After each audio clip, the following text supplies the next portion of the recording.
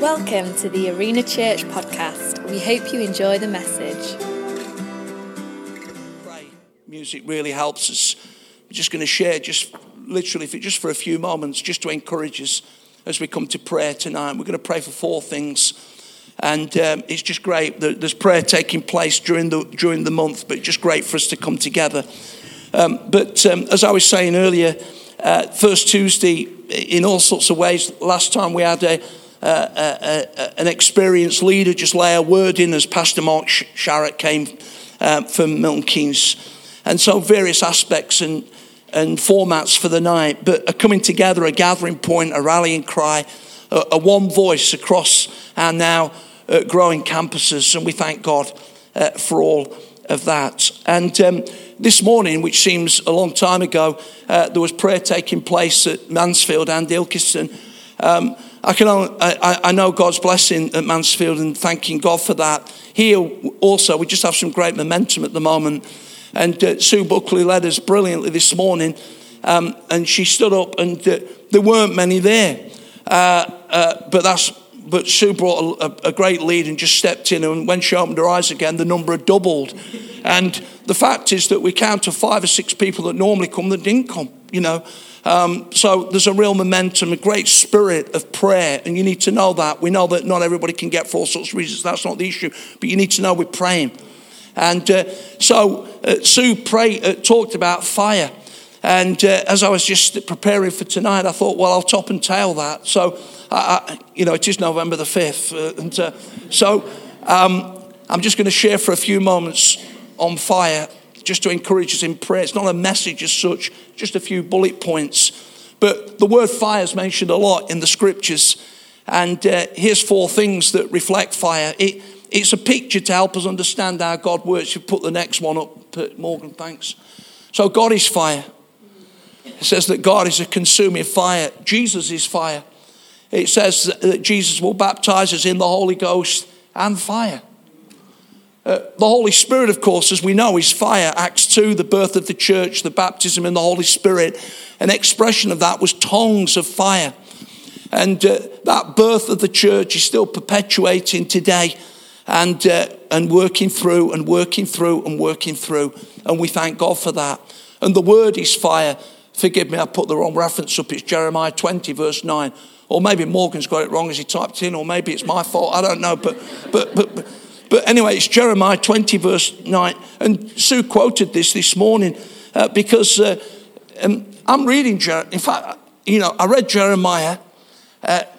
So I'm reading the Old Testament this year, and I'm thinking, how are you at the minor pro? Anyway, the rat-a-tat through at the end of the year. But I'm reading Jeremiah, and then, of course, it's 52 chapters. I mean, what a tough ministry that guy had. And then, of course, Lamentations, where the clue's in the title.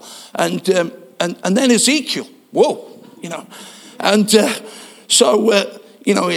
he's a visionary in every sense of the word. But Jeremiah, he says that the word is like a fire within me.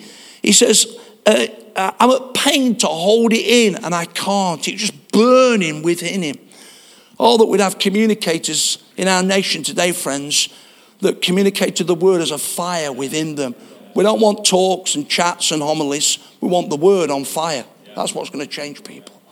So God is fire, Jesus is fire, the Holy Spirit is fire, and the word is fire. And when we receive those things into our lives, what does fire do in us? Well, here it goes. Fire ascends.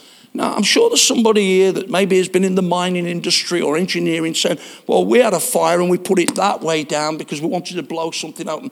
But the fires tonight that are burning at various organised events, the smoke tends to go that way, And of course, we know that heaven's not necessarily where it's not necessarily, but you get the point. There's a sense that as the band have led us tonight, we've gone that. We've lifted off the challenges of the day and we've lifted our heart to God. And when we let fire touch us, it inevitably impacts our worship. It ascends. Fire purges holiness. And those of you that have worked in engineering, steelworks, etc. I used to have a guy in the church years ago. He worked in Sheffield Steelworks for years in the big furnaces. And he used to be an occasional preacher. He also became a Christian when he was on national service in Egypt in 1952. So there were two things he always used to weave into his message.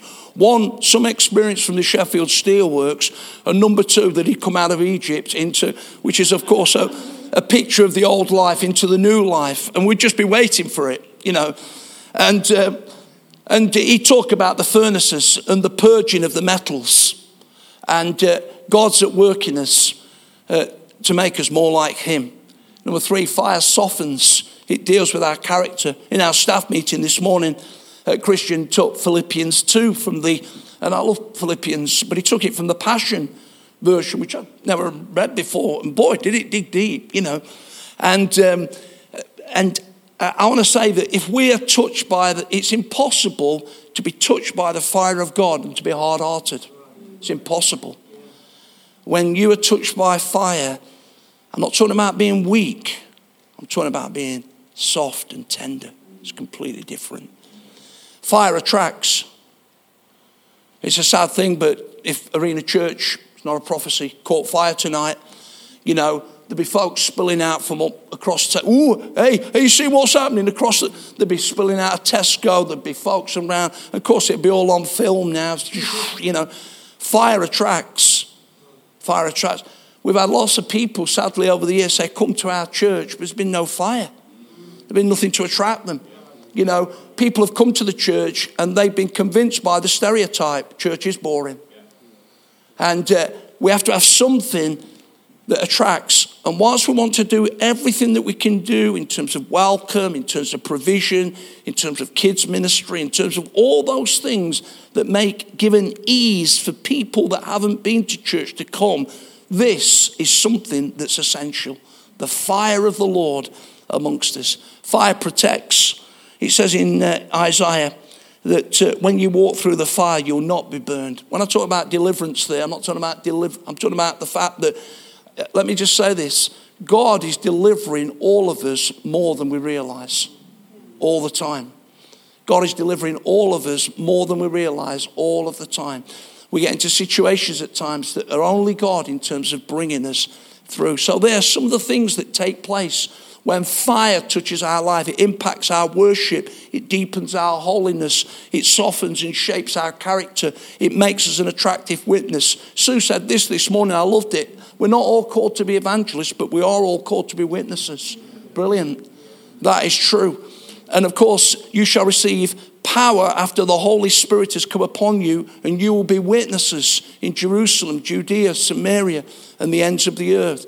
That is a prophetic statement, because it's not just literal Jerusalem, our locality, Judea, our region, Samaria, the cross cultures that we have to connect with, and the ends of the earth.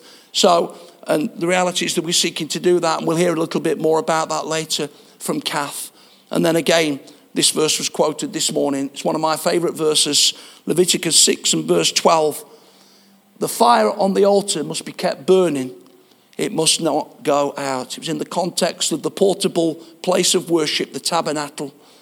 And the priest had the job to make sure that the altar perpetually burned. The fire must not go out. You know, the sad thing in church history, for those of you that have read it, there's been some amazing revival movements in the nations of the earth. My friend Alan, that's a colleague, used to be a colleague of mine and lives in Wales, said that after the Welsh revival, 82% of boys and girls in Wales went to Sunday school. Today it's 3%. And the reality is that God comes, and sometimes we fail to put into action Leviticus 6 and 12.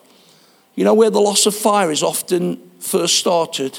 The loss of fire is first started in the pulpit, and then it impacts prayer. I was in a prayer meeting, an inter-church prayer meeting with a friend of mine from another denomination. I won't mention the denomination, it's not the issue. I'm very honouring of the person. And he was weeping after we'd had the prayer meeting.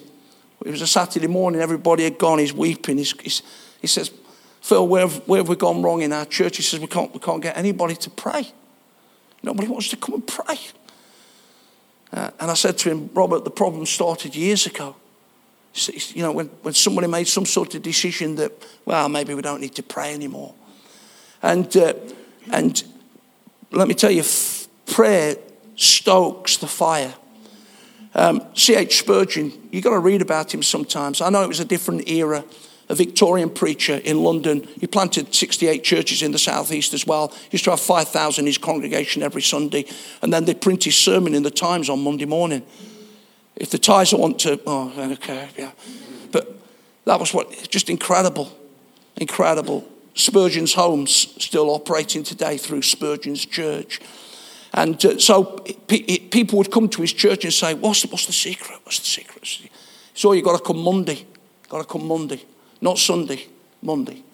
So Monday night, that was the secret. And he'd take them, a huge building, it's still there in Elephant and Castle, South London. Huge building. He'd take them down. He says, we're now walking into the boiler room. It was the prayer meeting. He says, this is the secret. This is the secret. This is what stokes the fire. And of course, it was just a tremendous move of God. And when we lose fire, we lose presence, which we've had tonight. We lose a passion to be pure. We lose power. And we lose that penetrative effect that makes a difference that the local church is called to be. Let me close by saying the enemy hates fire. The irony is, friends, that he's going to end up in fire. I'll let you work out whether it's literal or metaphorical. But the reality is he's going to end up in the lake of fire. That's his destiny. We understand that there's fake fire around and false fire and fanatical fire. But let's not be put off from the real thing. The real thing. God is a God of fire. So is Jesus. So is the Holy Spirit. So is the Word. And tonight, in these moments that we've got together, let's just let fire fuel our prayer. In Jesus' name. Amen. Guys, I wonder if you